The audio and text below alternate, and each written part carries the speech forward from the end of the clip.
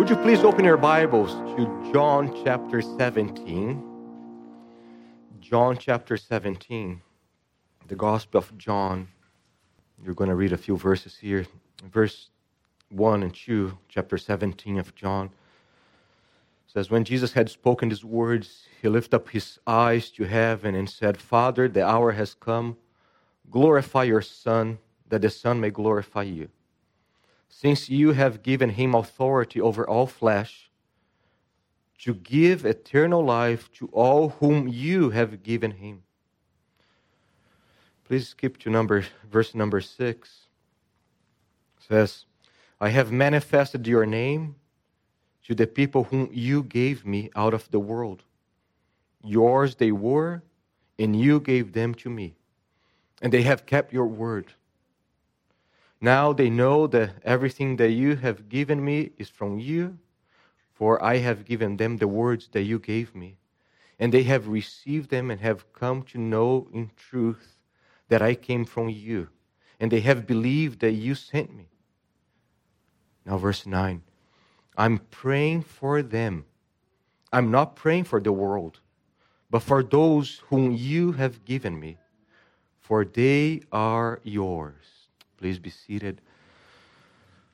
Father, once again, we cry out to you.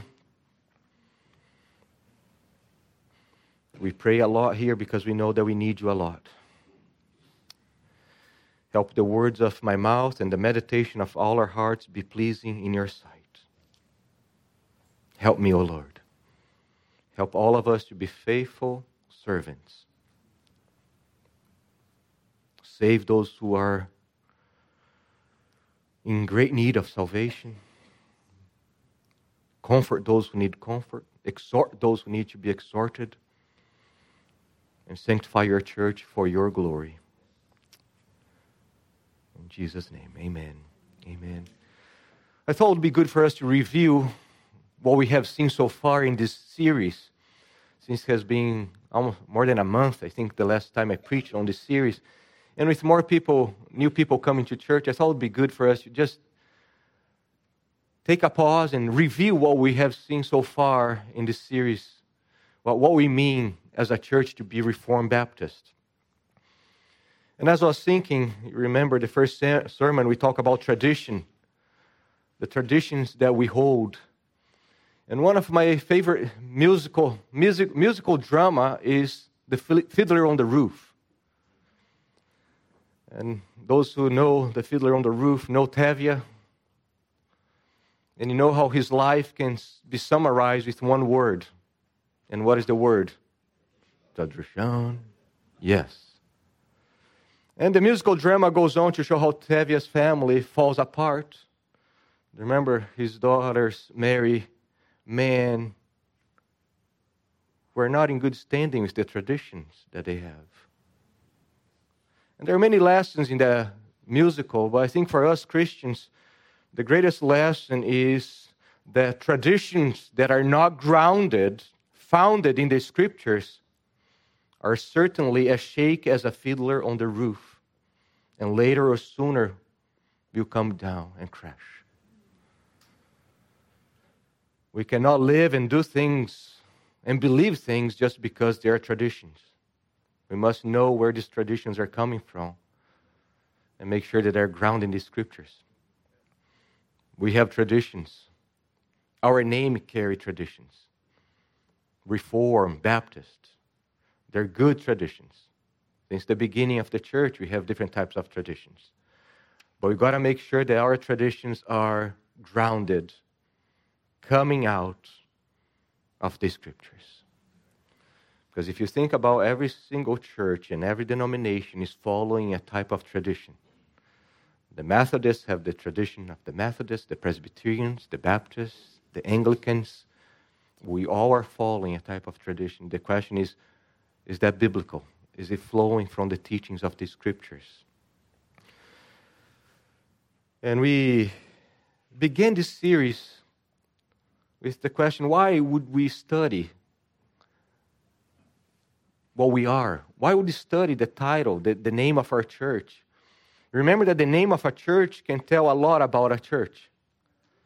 Because the name is like a label that welcomes you and gives you a glimpse of what they hold to. At least should be. Should be. Things have been changing a lot. And the name of our church encapsulates what we believe, the major doctrines that we hold together. And the question is, why are we studying that? Why would we study? Why would it take time to study what we believe and the main core doctrines of this church? And I think the answer is simple. We can think about how the object of God's love, the triune God's love, is the church. God the Father loves the church so much that He gave whom? His Son to die for the church. The Son loves the church so much that He not only gave His life, but He gave the Holy Spirit to His church. And we are to follow Christ and love the church, just like He loves. And part of loving the church is treasuring the unity of the church. You cannot say that you love the church and do not care about the unity of the church. The New Testament is clear, passages after passages, how Jesus died to create the unity of the church. And we are commanded not to create unity, but to preserve the unity in the chains of the Spirit, Paul says in Ephesians. And key to preserve the unity of the church is to have a unity of doctrine. We all together here must hold to a body of teachings that will hold us together. Contrary to our modern concept that doctrine divides, so many churches, they claim that doctrine divides. Why we talk about doctrine? Doctrine divides.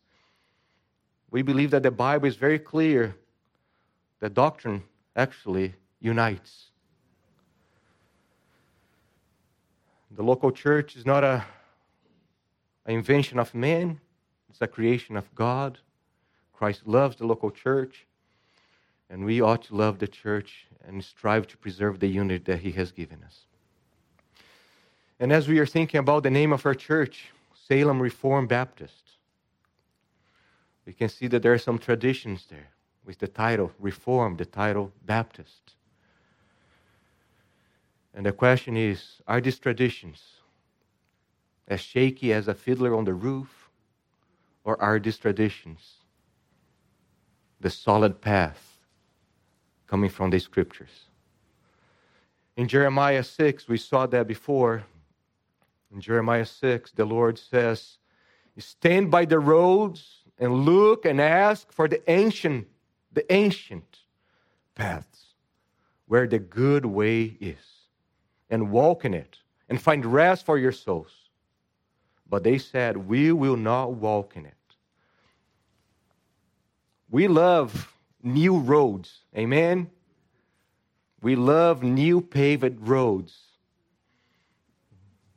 I was in Brazil a few weeks ago, and I miss the streets that we have here. But in ancient times, the best roads were the old roads. Why? Because you knew that it was going to lead you to the right place.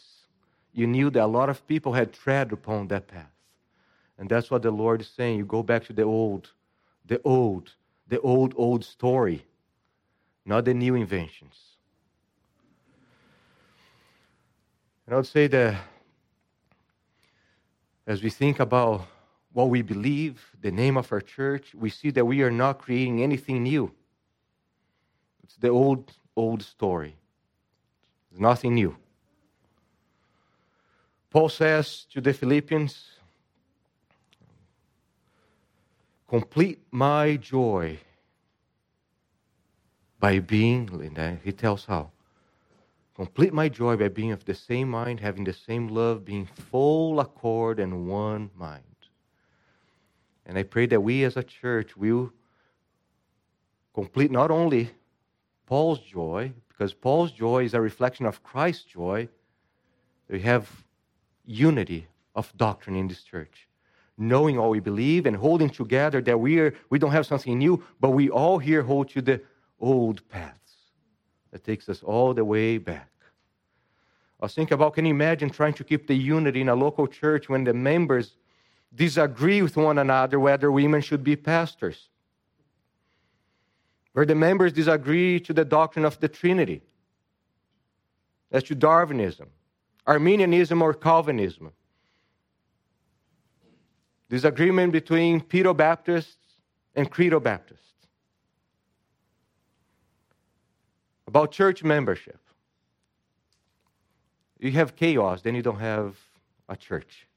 When the members disagree on the basic doctrines that will hold them together, you're going to have a very ugly gathering of people. So, as we go through this series, I hope that you can see that we are tracing our name, our doctrines, our history, not only to our present history of Baptists or past with the Reformers, but that we are going all the way back to Moses, to the ancient paths. Amen? So first of all, we look at what it means to be reformed. What makes us reformed? We are called Salem Reformed Baptists. And we are walking first through the reform. What do we mean by being reformed? And why keep that in the name of the church? I believe that we hold to Jesus' sovereignty over history and how beautiful was what he accomplished during the Reformation, during those dark days. What he brought to light through his people and his church. We believe that a great and large part of the Reformed tradition is biblical. And that's why we want to make sure what we mean by being reformed. We want our children and others to know that we are deeply thankful for what the sovereign Lord accomplished during the days of the Reformation. Think about, you have Bibles in your hands. You have multiple Bibles in your home. You have hymnals. You have churches to go. That's the fruit of the Lord's work through the Reformation. Amen? And we saw the mark. What can mark? Well, how can he describe? How can he summarize the Reformation? And was the 5 solas of the Reformation. Those are the summary of the main doctrines that the Reformers were kind of removing from the dust and the dirt of tradition from the Roman Catholic Church. Remember that the sola, what does it mean, sola? Only. And then you have the 5 solas that will be the main drumbeat that kept the Reformers marching together. Matthew Barrett, he writes, historians and theologians alike have long recognized at the heart of the 16th century Protestant Reformation were 5 declarations or solas that distinguish the movement from other expressions of the Christian faith. So in one sense, we are reformed because we joyfully embrace these 5 solas. Remember, sola gratia, sola fide, solus Christus, sola scriptura, soli Deo gloria. The solas of the Reformation, we embrace them and they kind of embrace us together as the main teachings. So why are we reformed? Because we hold to sola scriptura, the centrality of the scriptures. The scriptures are the central, take the central spotlight in our church. Everything that we do, you have the Bible as our guide. The Word of God alone controls, governs, and gives life to this church. We are formed, reformed, and sanctified by the Scriptures alone in the hands of the Spirit alone. And we do not want new revelations or new techniques. We want the old paths, sola scriptura. We are reformed because we hold to the centrality of the Bible in this church. Not only that, but we hold to solus Christus, Christ alone. We believe and declare that Christ alone is sufficient to bring us back to the presence of God. Amen? Christ alone can forgive sins. Christ alone is what gives the Scriptures coherence. So let us fix our eyes on Christ. We join our voices with Peter and we declare that salvation is found in no one else, for there is no other name under heaven given to men by which we must be saved but the name of Jesus Christ. Jesus alone is our perfect high priest, prophet, and king. And nothing can separate us from the love of God in Christ Jesus alone. Amen? So we are reformed because we hold to the sola scriptura, solus Christus. Not only that, but sola fide. Faith alone. Believe that faith alone in Christ alone is God's instrument to bring man into a place and position of justification, no longer under condemnation. Faith alone, that's God's means, not works, but faith alone. And faith alone will be a working faith. We believe and proclaim the offensive doctrine of grace alone, sola gratia. Everyone deserves hell. And God, in His sovereign grace, has chosen some to be His instrument of salvation, vessels of mercy. Amen? And then, lastly, soli Deo Gloria. We are reformed because we believe that God alone must receive the glory. In all that we do, in all that we say, glory be to God alone. Amen? And we also mentioned Semper Reformanda, that we believe we are reformed because we believe that the church must be in a constant need of being reformed by the Holy Spirit and the Scriptures. We never stagnate and think that we have arrived. We know that we have an enemy. He's furious because his days are short. So we must keep pressing and always being reformed by the Word of God. So those are the solas that we saw. But they're not only the solas. We saw that the solas, they're complemented by the... So we have 5 solas, and these 5 solas are complemented by the 5 points of the doctrines of grace. So what makes us reform? The 5 solas plus the 5 points of the doctrine of grace that expands and helps us understand better these 5 solas. So, for example, we declare to treasure sola gratia, grace alone. But what does it mean, grace alone? We declare to believe in solus Christus, Christ alone can save. But what does it mean? We believe in soli Deo Gloria, but what does it mean, salvation? That God alone receives the glory. And these 5 points, they will help us. These 5 points, they are easily understood by the acronym TULIP. We have the TULIP, and the acronym stands for total depravity, unconditional election, limited atonement, irresistible grace, and the perseverance of the saints.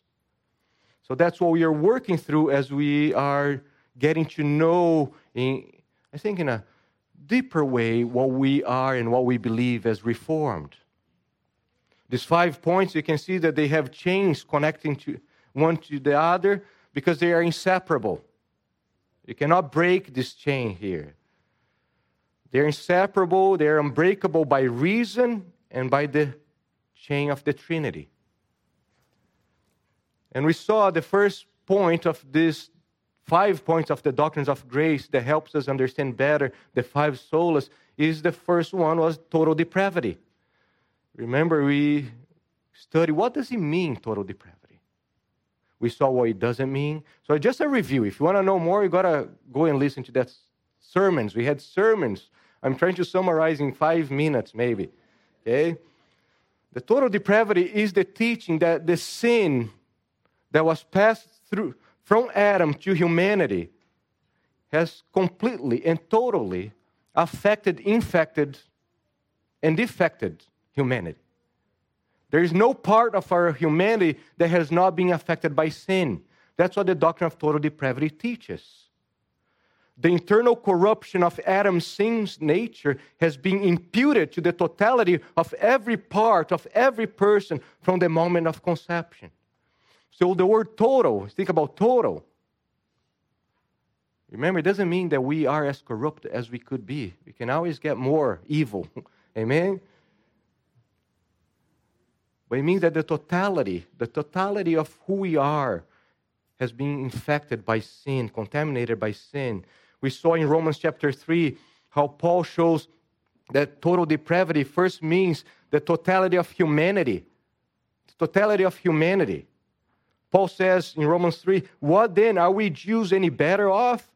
No, not at all, for we have already charged that all, totality, all, both Jews and Greek, and that's a way of putting the whole humanity, Jews and Greeks, are under sin. As it's written, no one is righteous. No, not one. All have turned aside together. They all have become worthless. Brothers and sisters, Paul is saying that there is no one, either in Africa, in America, that's born free from the contamination of sin. From the cannibals in those islands in Papua New Guinea, wherever you go and you find cannibals, to the old lady crossing the street, to the baby in your womb, everybody has been infected with sin. Not because we are in America that suddenly people are born without sin. Everybody, total depravity. Everybody's born contaminated with sin. And Paul goes on to say, that's not only that, but also the totality of our composition. So Paul says no one is righteous, no one understands mind, no one seeks for God. All have turned aside together, they have become worthless. No one does good, that's hands. Their throat is an open grave. They use their tongue to deceive. The venom of asps is under their lips. Their mouth is full of curses and bitterness. Their feet are swift to shed blood. In their paths are destruction and misery. And the way of peace they have not known. There is no fear of God before their eyes. From head to toe, man is contaminated with sin. From head to toe, affected by sin.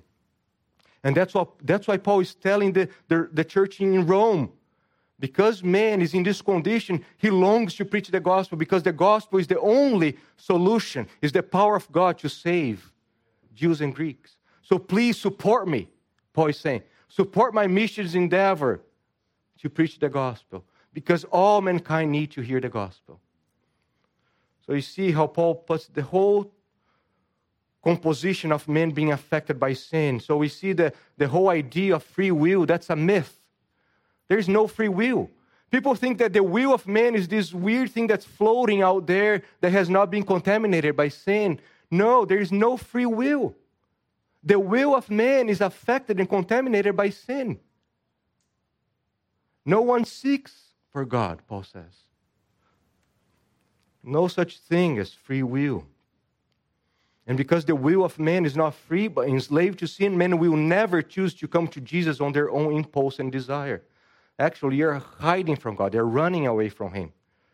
In Mark chapter 7, Jesus declares that the heart of every sinner, unregenerated, is a well of all sorts of evil. In John chapter 6, remember they're trying to make Jesus an earthly king. They don't know the Jesus that they're choosing. And you see how the true Jesus can only be chosen by the Father. So he says, Jesus answered them, do not grumble among yourselves. No one can what? No one has the power. Remember the word can there means power, ability. No man has ability, power to come to me. Unless the Father drags that person through the work of the Holy Spirit. So that's the doctrine of total depravity. And that's the black backdrop that will shine the glory of God. Amen? You have no good news if man is in a good position. The good news is good news because man is completely lost. So total depravity begs and necessitates the next point, that is unconditional election. Unless God does something in us and for us, we are completely lost and hopeless. We need a Savior to save us. And the Bible is clear that the triune God is that Savior. So as we were singing here earlier, I was blinded by my sin. I had no ears to hear your voice, did not know your love within, had no taste for heaven's joy. Total depravity. Then your Spirit gave me life, a God who saves. That's the good news. You have a God who saves. And the first thing that God does for us is choosing us. The first thing that God does for us in salvation is to choose some to be saved. And that's why you call unconditional election. The total depravity teaches us that there is no condition in us. It's unconditional election. There is no condition prior to God love us. There is no, just our sins. Unconditional is not based on any human achievement. Indicates that the decision is made apart from anything good that might be foreseen in the sinful creature. Unconditional election means the election was not determined by or conditioned upon anything that man would do, but resulted entirely from God's self-determined purpose. Some of you have heard that the word for to elect there, to choose, is the same word that was used for David choosing the rocks when he's going to... It's just sovereign choice. David is sovereignly choosing whatever rocks he's going to use. But I think that metaphor, and though the word is the same and shows the sovereignty of the one choosing, I think there is a big difference between the rocks and us, because at least David is looking for good rocks that he will use. When God looks at us, he doesn't see anything good. It's not like he's looking at, oh, this stone is going to be good, or, oh, Sam might be useful here. No. Paul says in Romans 9:16 that God's election depends not on human will or exertion, but on God who has mercy. Same said in 2 Timothy 1, 2 Timothy chapter 1. Therefore, do not be ashamed of the testimony about our Lord, nor of man, his prisoner, but share in suffering for the gospel by the power of God who saved us and called us to a holy calling, not because of our works, but because of his own purpose and grace, which he gave us in Christ Jesus before the ages began. So that's what it means unconditional. It was not man's will. Some people say, oh, God chose those who chose him. Right? Have you ever heard that? That's what I used to believe. Yeah, God chose those who chose him. That's unbiblical. It's completely unbiblical. No man chooses God. No man can come to him. God's gracious and unconditional choice both precedes and produces man's choice of him. Amen? And Jesus says, so for example, Jesus says in John 15, you did not choose me, but I chose you. How can we argue with that? Or 15:19, if you were out of the world, the world would love you as its own. But because you are not of the world, but I chose you out of the world, therefore the world hates you. Remember, humanity can be divided in two parts. Those who belong to the world and those chosen out of the world. So many people get scandalized by Malachi, and then how Paul quotes Malachi in Romans chapter 9, that Jacob I loved, but Esau I hated, right? So many people get scandalized. How can God hate Esau? How can God hate anybody? God is love. And suddenly forget that God's holy and righteous. And the question is not how can God hate, but how can a holy God love a sinner? We should be scandalized that not that God hates Esau, but that God is willing to love some and save some.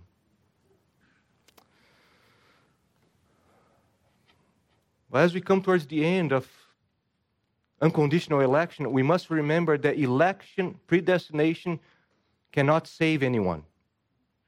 Election in itself does not save anyone. Election is the first step to salvation. Election and predestination do not save. We need the work of redemption. We need the work of redemption. We need a mediator to come and save us. And that's what leads to the next point as we come to limited atonement. We arrive now at the limited atonement. That's the third most crucial, most controversial, and debatable of all the 5 points. I believe there is no point more debatable, more controversial than limited atonement. So here we come. You can see that is right in the center of the tulip, right? It has its arms open, embracing the other 4 points. Here we reach the top of Mount Calvary, where our Savior bled and died for his people. It concerns for those for whom those Christ died for. And this truth stands at the very heart of the 5 doctrines of grace. It's the centerpiece that holds the other ones together. And I'm just going to let you know that we are going to camp here for a while. have a few Sundays to study the atonement of Christ. I believe that's one of the most glorious subjects that we can ever study. The death of Christ for his people.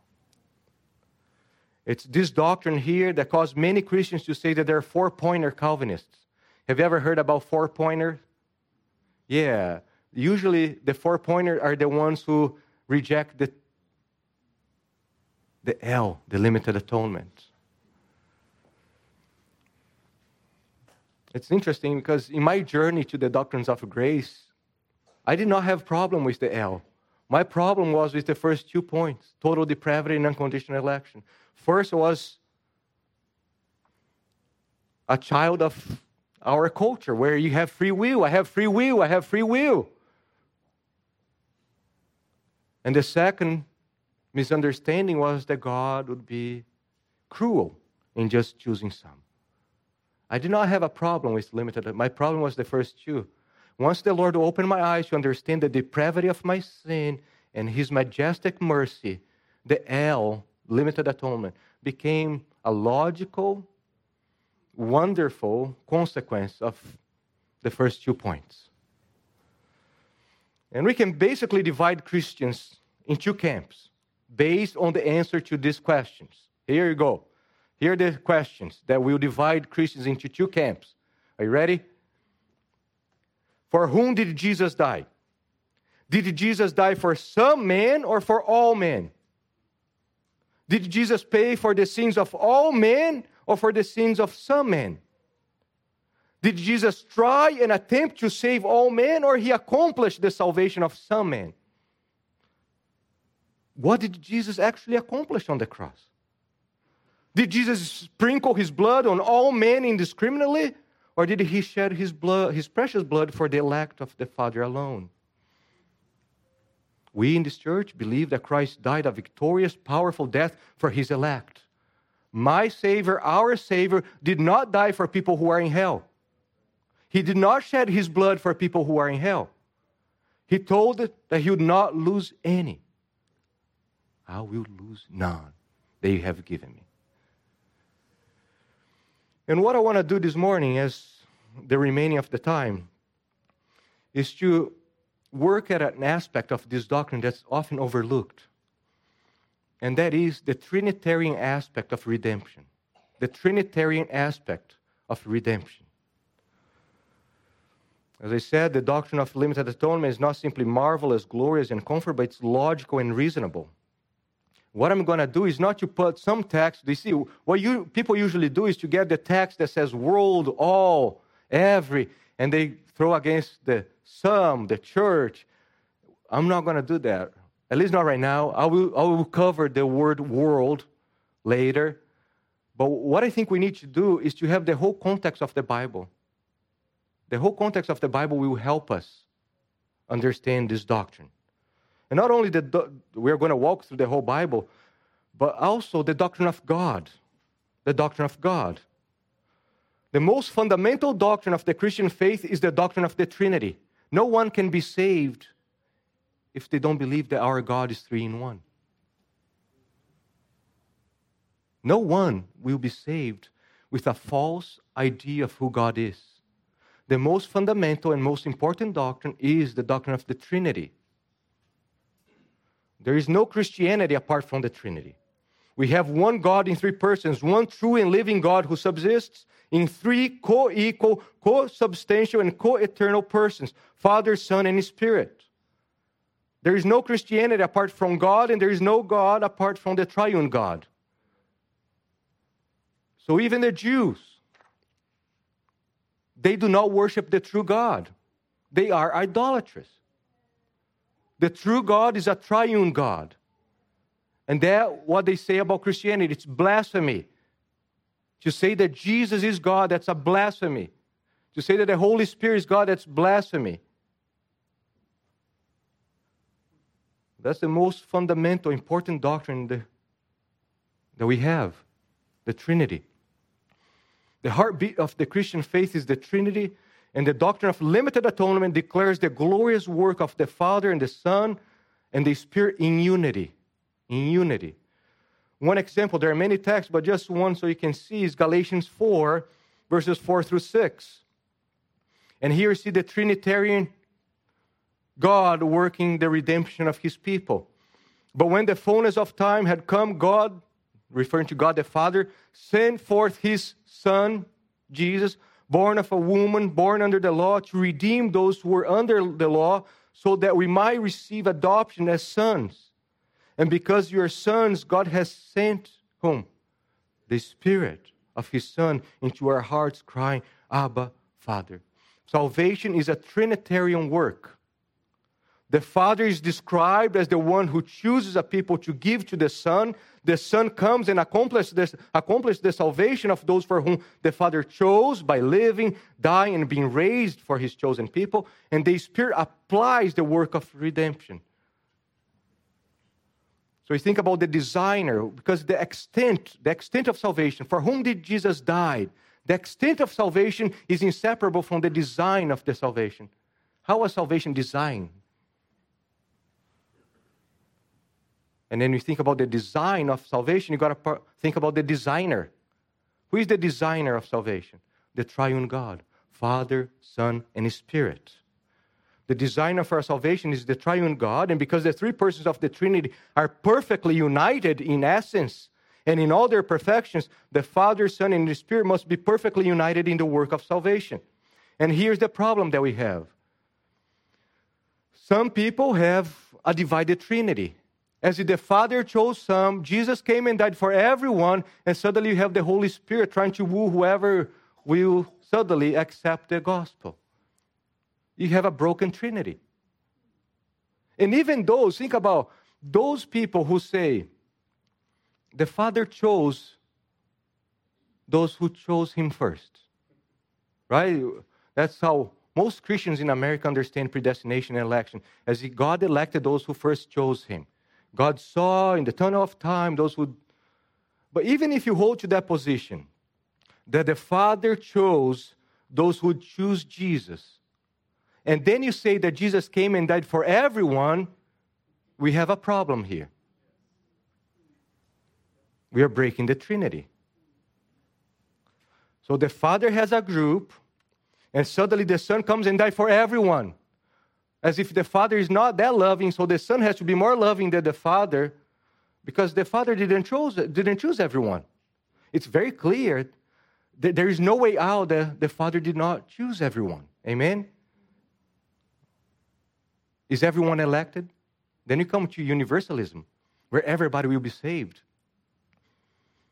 So somehow, even if you don't hold to unconditional election, you're going to be in a bad situation if you say that Jesus came and died for everyone.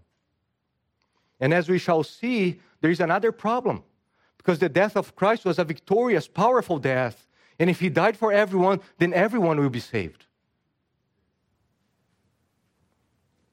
The persons of the Trinity are distinguishable, but never divisible. He is undivided. That's why we talk about the simplicity of God. God is one. Father, Son, and Spirit.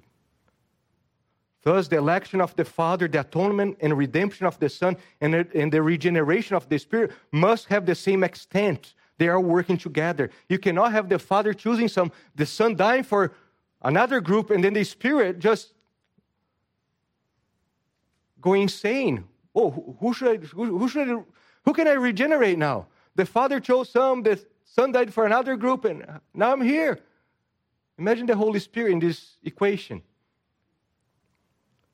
The extension of the Father's election is the same as the extension of the Son's atoning death, and is the same as the Holy Spirit's work of regeneration.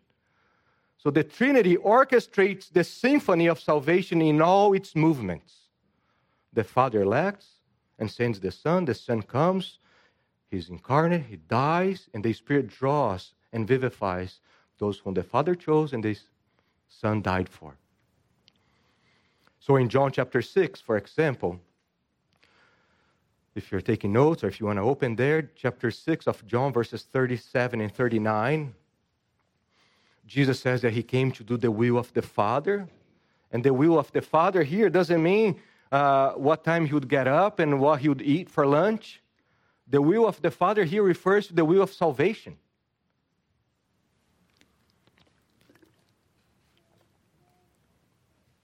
He came to do the will of the Father in relation to salvation, and he will not lose any one of the elect of the Father. He will not lose anyone. Now, if you believe that Jesus died for people who are in hell, he lost some.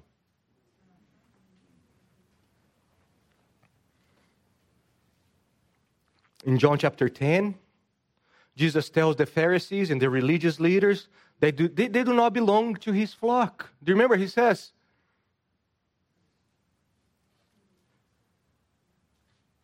you do not believe because you do not belong to my sheep. You do not believe because you do not belong to my sheep. That's to my flock. That's very fascinating because to belong precedes belief. Only those who belong will believe. And then he says that he's not dying for them, for his enemies. He will die for his sheep. Jesus does not die for goats. He will die for his sheep. He dies for his friends. He lays down his life for his friends, not for his enemies. And then turn with me to John chapter 17. That's where we started this morning. John chapter 17, verse 2. And he's referring to himself in the third person as the Son of Man. He says, you, Father, have given him, the Son of Man, authority over all flesh. And look at that. To give eternal life to whom? To all flesh?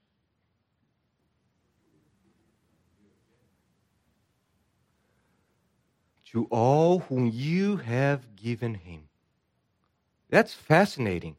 He has authority over all flesh, but he only gives eternal life to whom? To the elect of the Father. He has authority over all flesh, but he doesn't give eternal life to all flesh. He gives only to those whom the Father has chosen. Meaning, if he doesn't give eternal life to all flesh, it means that he did not die for all flesh. And then, still in chapter 17, verse 6, I have manifested your name to the people whom you gave me out of the world. Yours they were, and you gave them to me. See, there is a group of people for whom Christ is dying. And these people are out of the world. So that will cause us to interpret again those texts that says, for God so loved the world, behold the Lamb of God who takes away the sin of the world. That must cause us to reinterpret those passages.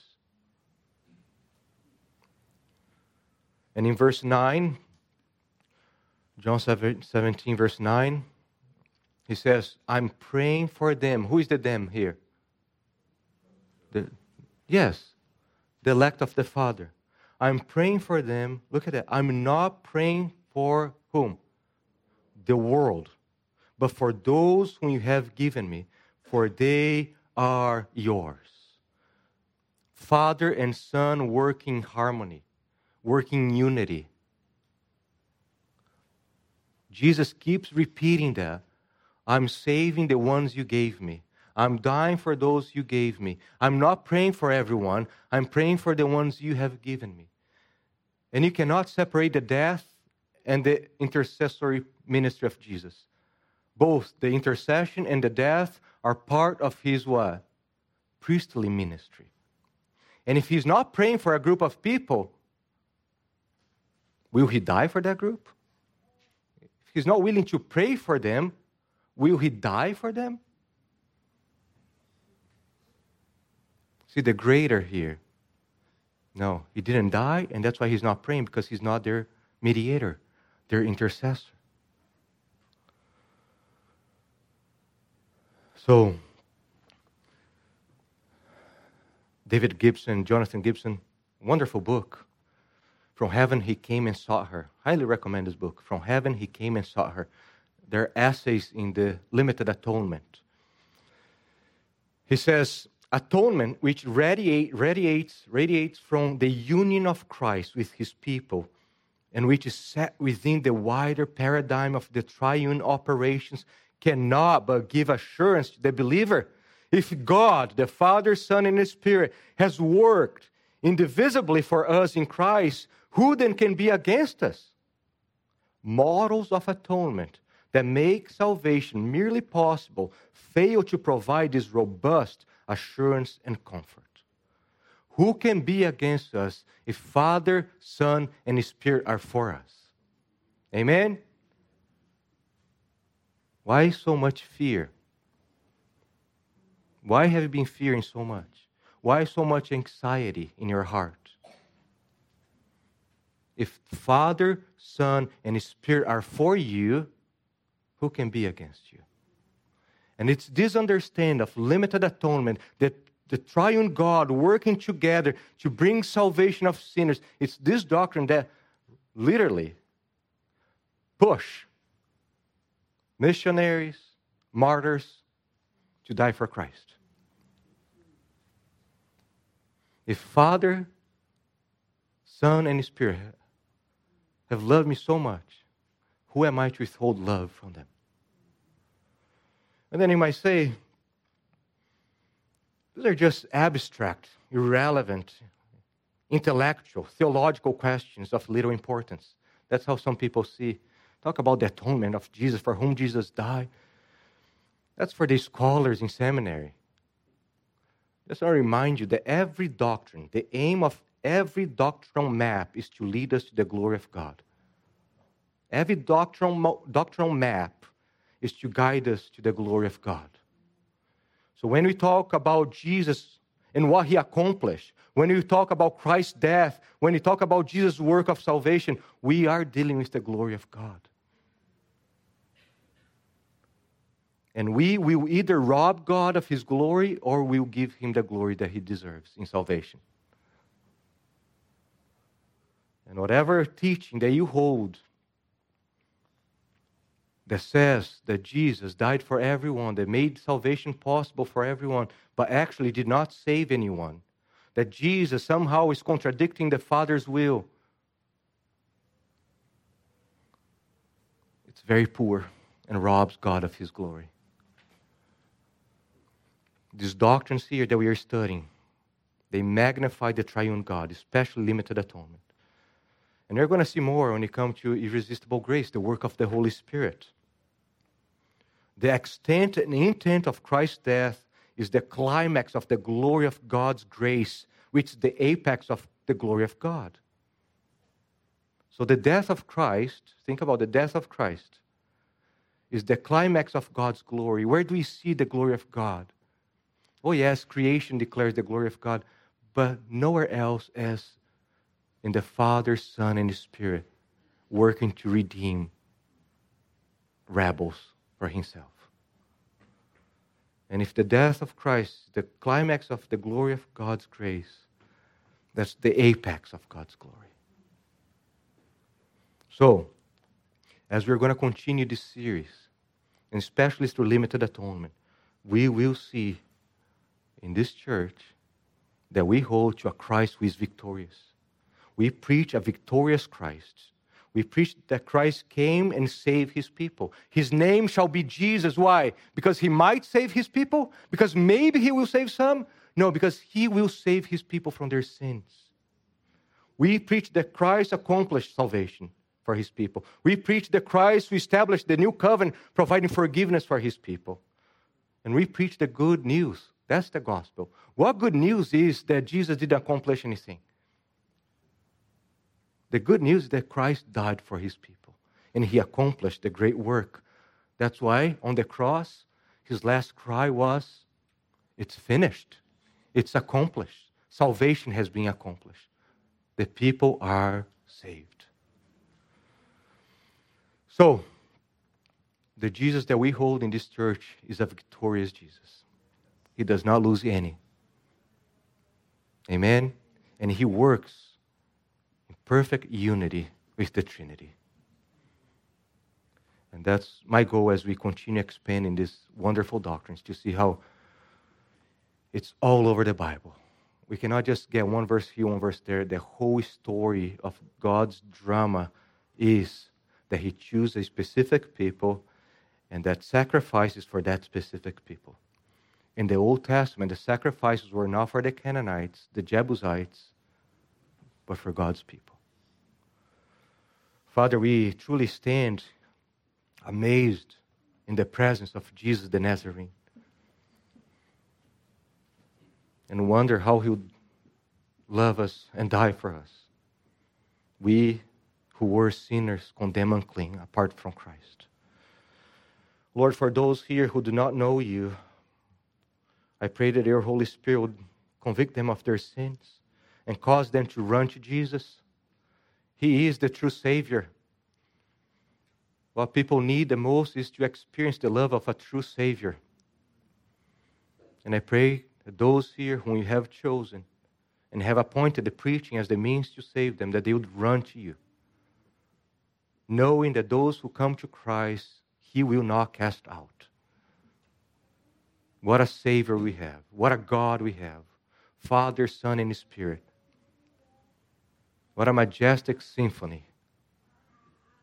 All glory be to you, O Lord. Humble us.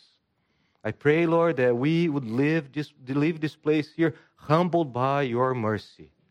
Deliver us from pride. Deliver us from arrogance. Those are doctrines of grace. Humiliate us, O Lord, so that you may be magnified. Thank you so much for your kindness and your mercy and your grace. And we praise you that you are holy God. You're righteous in all your ways. Your judgments are true and right. In Christ's name we pray. Amen. Amen.